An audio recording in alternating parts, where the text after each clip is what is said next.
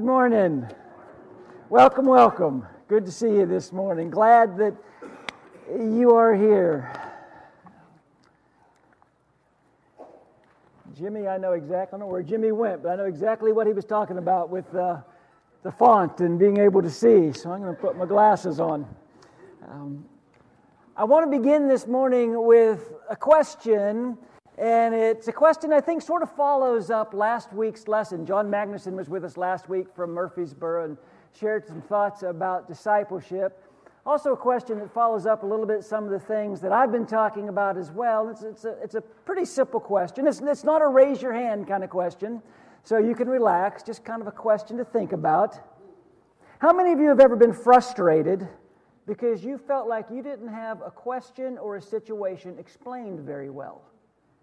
Anybody ever fit in that category?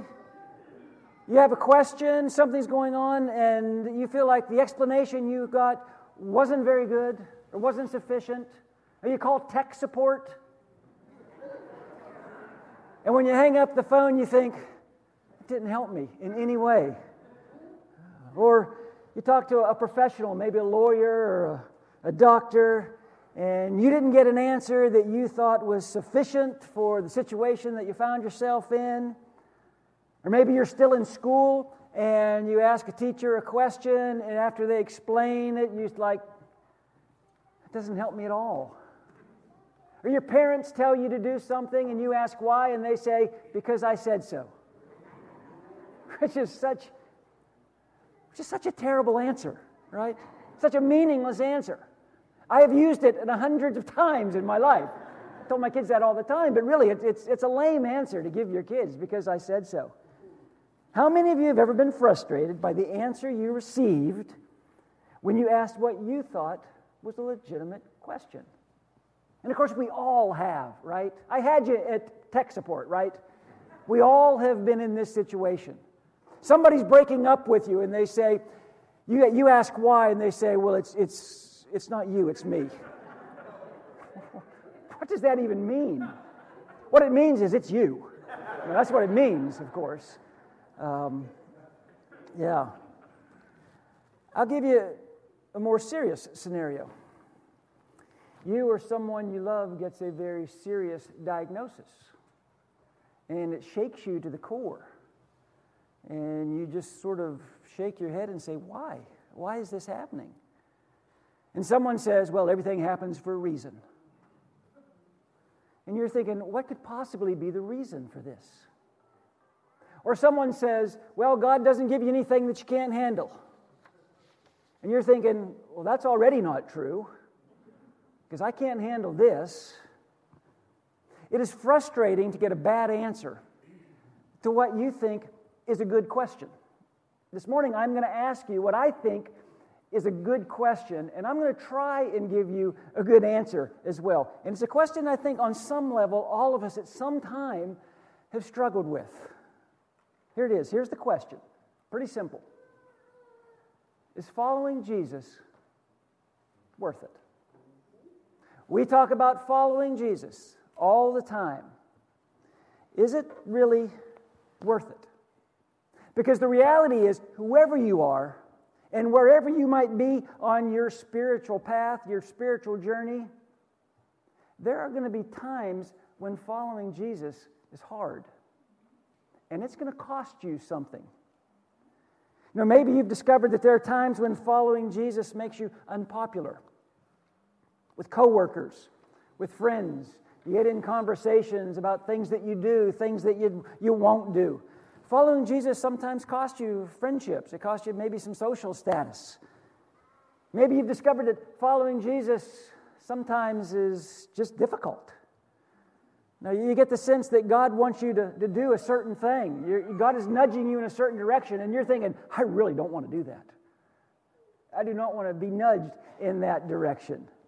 His command to love others when it runs up against your selfishness, your anger. Or when He calls us to be generous and it runs up against your bank account. Or when He calls us to be morally pure and it runs up against your lust. There are times when it would just be easier to not be a follower of Jesus. Or maybe you've discovered that being a follower of Jesus is a little bit risky. Again, you kind of have a path lined up for your life. You have a vision of what your life is going to be, and then God is sort of directing you in a different direction, and you're thinking, I don't know. I'm not sure I want to give up that control. This seems kind of risky to me. I think we all would agree there are times when following Jesus has been a little bit inconvenient. Following Jesus is going to cost you something. And so we ask ourselves, is it worth it? Is it worth it for me to follow Jesus? And by the way, we ask that question about everything else. Any kind of new adventure that we're beginning to go into, any kind, a new job, a new relationship, a friendship, anything that we are kind of dealing with something new or different or a big decision in our lives, we ask that same question, is it worth it? And what we're really asking when we say, is it worth it, is, what's in it for me? That's what we're asking, right? Am I going to get out of this thing what I put into this thing? What exactly is the return on investment here for me? That's what I want to know. Am I going to get out of this Jesus thing what I put into it? I did a little research this past week. In 1980, when Apple stock went public, if you would have invested $10,000 in Apple in 1980, that stock today would have been worth $6.7 million. Would it have been worth it? Absolutely. Did any of us do it? Absolutely not. I didn't have $10,000 in 1980. But even if I had that money, I wouldn't have known to invest it in the Apple stock. But boy, it would have been worth it, wouldn't it? If I told you today, you give me $10,000, I guarantee I will turn it into $6.7 million. I'm going to guess that you would somehow scrape up $10,000. You would make whatever sacrifice you had to make. You would rearrange your life in such a way that you somehow came up with $10,000 if you knew I could turn it into $6.7 million. Because we would all agree that is something tangible. We would all agree that would be worth it. But when it comes to our faith, is it worth it to follow Jesus? Is it worth it to be all in when it comes to following Jesus? I mean, some of you are here this morning and you're singing and you're listening and you're praying and you're sharing in communion, but you're a little bit on the fence about this whole thing. Now, sometimes you're in, sometimes you're out. You're one person on Friday night, maybe you act a little bit different on Sunday morning. Not exactly sure if it's worth it. I said that I was going to try to answer that question this morning. What I really want to do is allow Scripture to answer that question this morning, and I want to do that by first turning to a really familiar passage. It's Matthew chapter 16. You can go ahead and be turning in your Bible to Matthew 16. It's a pivotal time in Jesus' ministry. He has been teaching these amazing lessons. He has been performing these amazing miracles, and he is about to transition a little bit. He's about to start sharing specifics of God's purpose for his life. And the transition actually involves a question.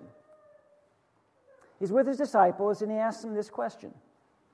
When Jesus came to the region of Caesarea Philippi, he asked his disciples, "Who do people say the Son of Man is?"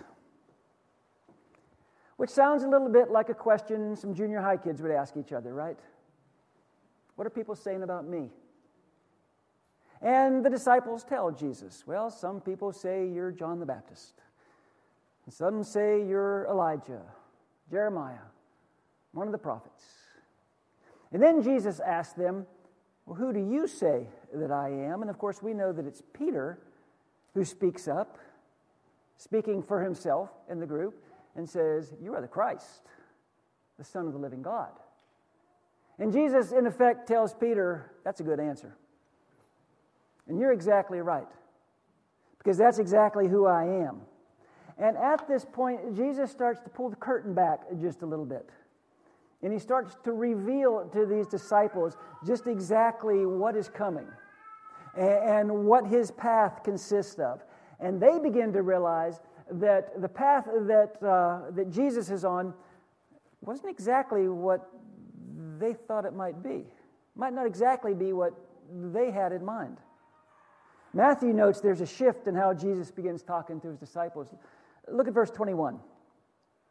From that time on, Jesus began to explain to his disciples that he must go to Jerusalem and suffer many things at the hands of the elders, chief priests, and teachers of the law, and that he must be killed, and on the third day be raised to life. Now, I want you to hear that verse the way they would have heard those teachings of Jesus in the first century. Now, Jesus is telling them terrible things are coming. Terrible things are coming. We're going to go to Jerusalem, and bad things are going to happen. I'm going to be arrested. I'm going to be taken. I'm going to be killed. 3 days later, I'm coming back to life. You know, that'd be a little bit like your boss getting your company all together and say, here's our company plan. We're going to go to Tampa, and the wheels are going to come off this thing. Okay, our stock is going to plummet. We're all going to be charged with, illegal trading. The board is going to resign. I'm going to be arrested. You're all going to lose your jobs. Let's go. That's the plan. Who's in? This is basically what Jesus is telling them. I'm going to suffer. I'm going to be killed. And of course, Peter, he's not having any of it. But Peter took him aside and corrected him. Heaven forbid, Lord, he said, this will never happen to you. Side note, this has nothing to do with the sermon. It's never a good thing to correct the Son of God. Okay? And yet we understand Peter's response, right? I get Peter. Peter says, wait a minute, no. Not with the kind of traction that we've got going. Not with the kind of miracles that you've been performing.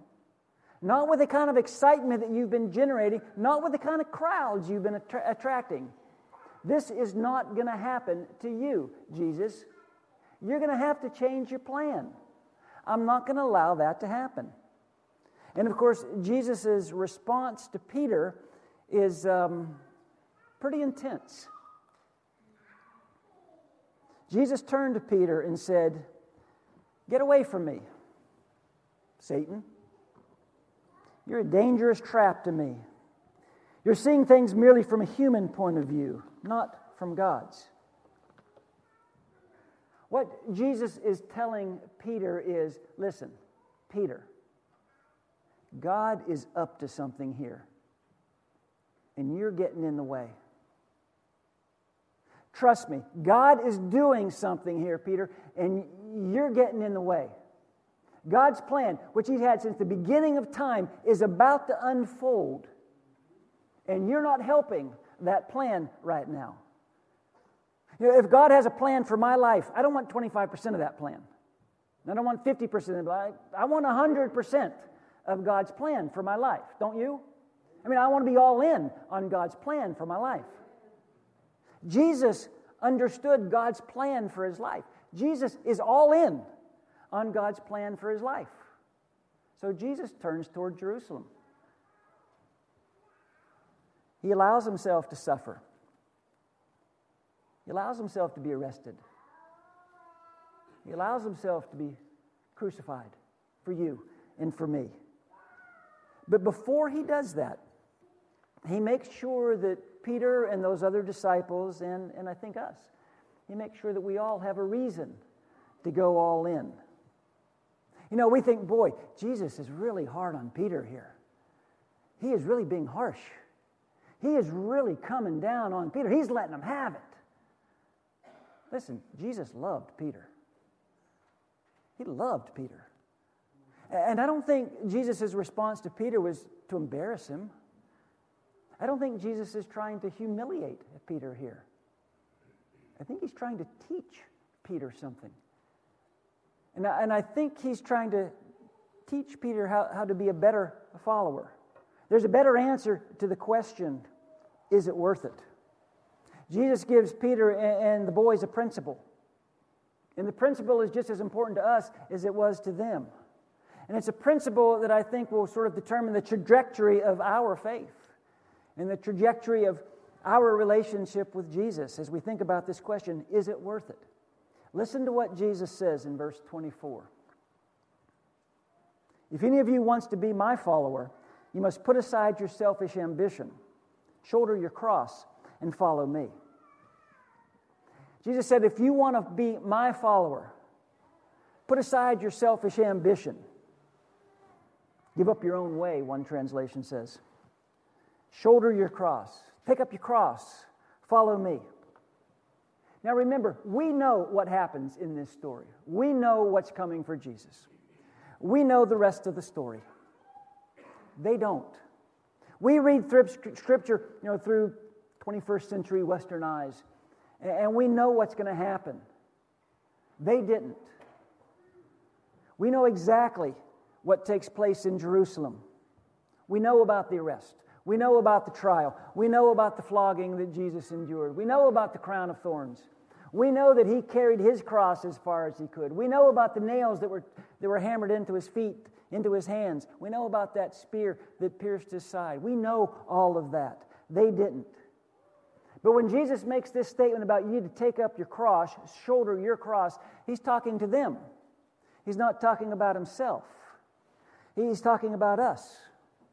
And he's not sugarcoating anything. He's letting us know exactly what to expect. And Jesus is telling them, he's telling us, if you're going to go all in, there are going to be times when it's going to be hard. And if you're going to go all in, you need to know right up front, it will cost you something. Which, of course, brings us right back to the question, so why should I follow Jesus? If it's going to be hard, and if it's going to cost me something, why would I follow Jesus? Or why can't I partially follow Jesus? Why can't I pick and choose the parts of Jesus' teaching and life and example that I want to follow? A lot of people do. Let me back up and take another pass at something Jesus said. Back up to verse 24. Then Jesus said to his disciples, if any of you wants to be my follower, you must put aside your selfish ambition, shoulder your cross, and follow me. And then he says this, and this is so important. If you try to keep your life for yourself, you'll lose it. But if you give up your life for me, you'll find true life.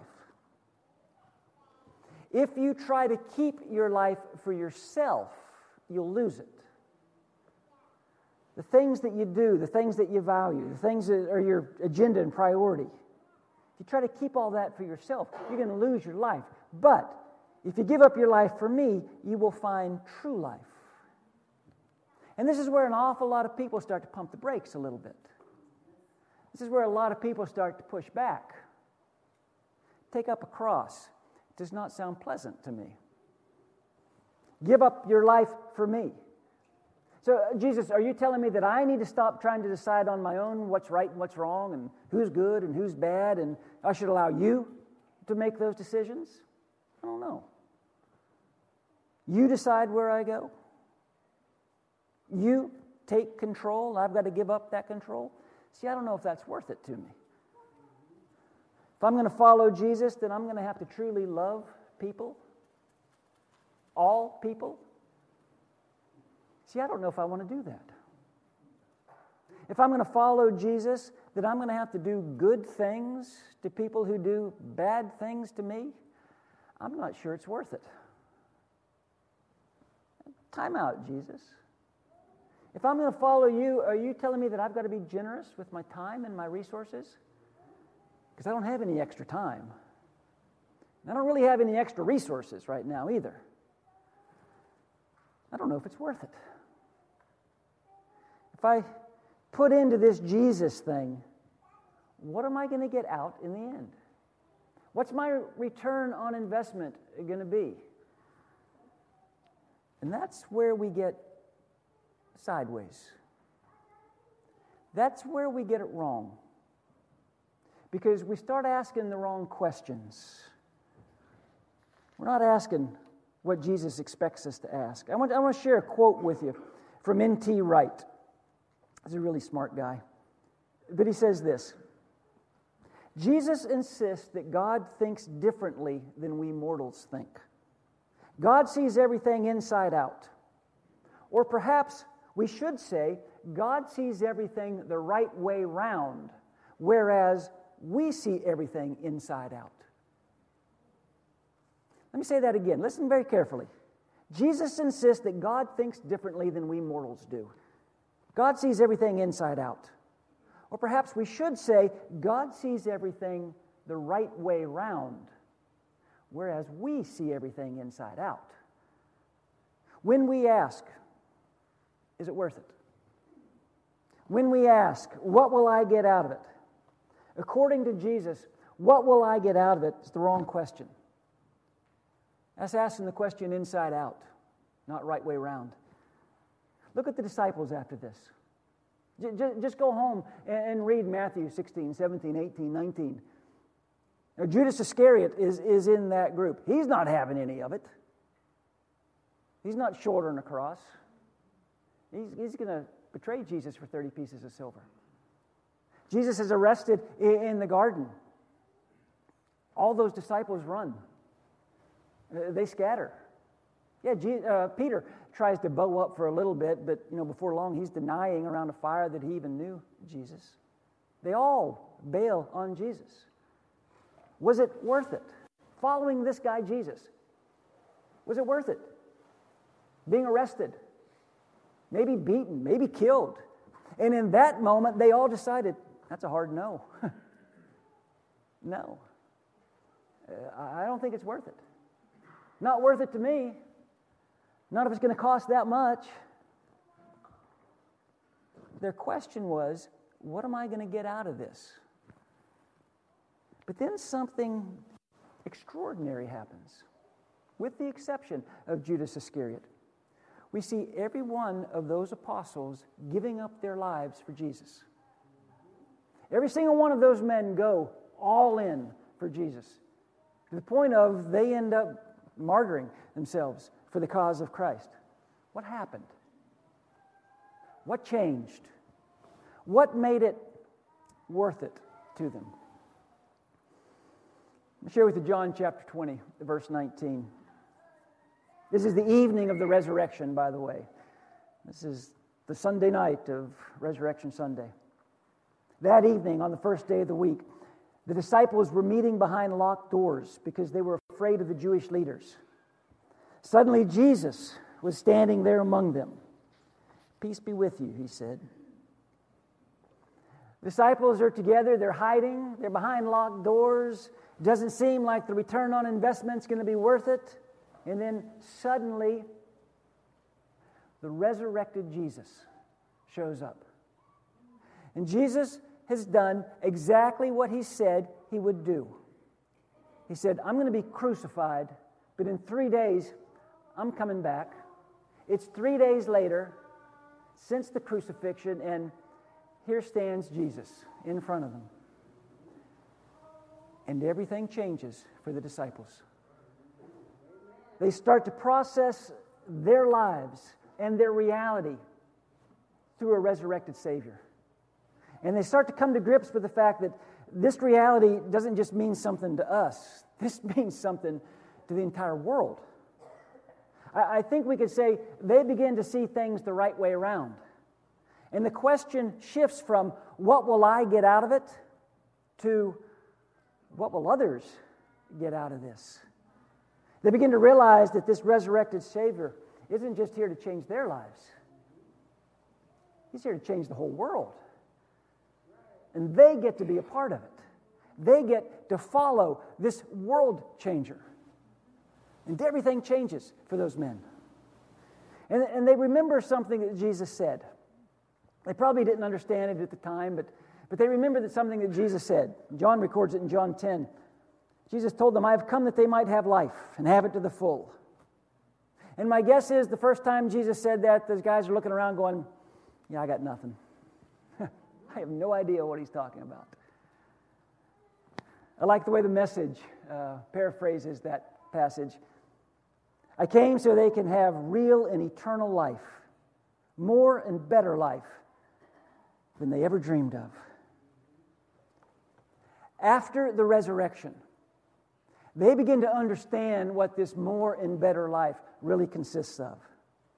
They start to understand a life that's better than they ever could have dreamed about. So every single one of his commands, every one of his rules, every one of his principles, every one of his promises, every single step that they take in following him, it's one agenda, one plan, one goal, that you could have a life better than you ever dreamed of. Jesus has a life that he wants to give you. He has a life that he wants to give you. We stand here with a life that we already have. So we have a dilemma. Because in order to take hold of the life that he wants to give us, we're going to have to let go of the life that we already have.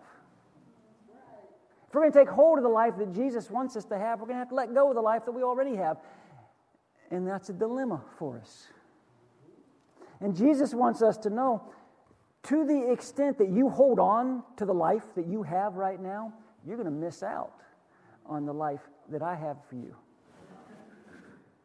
That's why he said, if you try and save your life, you're going to lose it. But if you give up your life for me, you'll find true life. And he's not just talking about a full life. Of course, we understand he's talking about a forever life. He's not talking about a life that lasts a couple of decades. He's talking about a life that goes beyond the grave, that lasts through all of eternity. You know, you ask anyone who is all in with Jesus, and they'll tell you, yeah, my life is better, but I'm also better at life. You know, I'm a better person. And that's something that we continually run towards. This is no one-time thing. Don't ever stop losing your life to Jesus, because he's continually inviting us into the life that he has for us. That's why it's worth it. That's why it's worth it to follow Jesus for the first time or for the 500th time. Even when you know it's going to be hard. Even when you know it's going to cost you something. It's worth it. Why? Because Jesus wasn't here just to give us good advice. He didn't come just to be a life coach, give us somewhere to go on a Sunday morning, to see how many rules we could keep or how many verses we could memorize. It goes way beyond that. Jesus wants something for you, not something from you. And we get confused about that sometimes. We think it's all about us. What I do, what I don't do, what I have to offer. I think those disciples realized it is all about Jesus. It's all about my response to what he has given and what he continues to give. It's all about my response to what he has done and what he continues to do in our life. Jesus wants something for you, not just something from you. That's why it's worth it. Listen, if you ever feel like being a follower of Jesus is costing you something, here's why. Jesus is trying to pry your hands off of something that's pretty good so that he can give you something that is amazing. We have this life and go, oh, this is a pretty good life. Jesus is saying, I want you to lose that life. I want you to give up what's pretty good. And I promise you, I will give you a life that you never could have imagined. But you're going to have to let go of what you're trying to control and the life you're trying to live on your own. You're going to have to let me take charge. He wants you to let go of the things that are fleeting so that you can grab hold of those things that are eternal. Because we are in the midst of a resurrected Savior. That's why it's worth it. Let me close this message with some words from the Apostle Paul. And I actually think that Paul has the best explanation in this passage of why following Jesus is worth it. Probably should have opened with this passage, but I'm going to close with it instead. It's Philippians chapter 3, verses 7 through 9. By the way, Paul is in jail when he writes this. I once thought all those things that were so very I once thought all those things were so very important, but now I consider them worthless because of what Christ has done. Yes, everything else is worthless when compared with the priceless gain of knowing Christ Jesus my Lord. Everything is worthless when compared to the priceless gain of knowing Christ Jesus my Lord. I've discarded everything else, counting it all as garbage, so that I may have Christ and become one with Him. Paul says, I traded one life for another. I traded an old life for a new life. And guess what this new life involves? Jesus. I get Jesus. And this Jesus life, Paul writes, from prison, Jesus is worth it. He is 100% worth it. I'm in prison. I have no idea what's going to happen, but it's going to be bad. I know that. But Jesus is worth it. Paul says, I'm all in because I have a new life. I've let go of my old life. And this new life that I have is better than anything I could have imagined. This morning, what are you holding on to that's pretty good, that Jesus wants you to let go of so He can give you something that is amazing? What are you settling for? What's keeping you from going all in on following Jesus? Is He worth it? He is the Christ, the Son of the living God. He is absolutely worth it. We're going to sing a song of encouragement this morning. If in any way we can help you with something going on in your life, we can pray with you about something you want to share with the family here at Bay Area, we invite you to come to the front. Let's go ahead and be standing while we sing.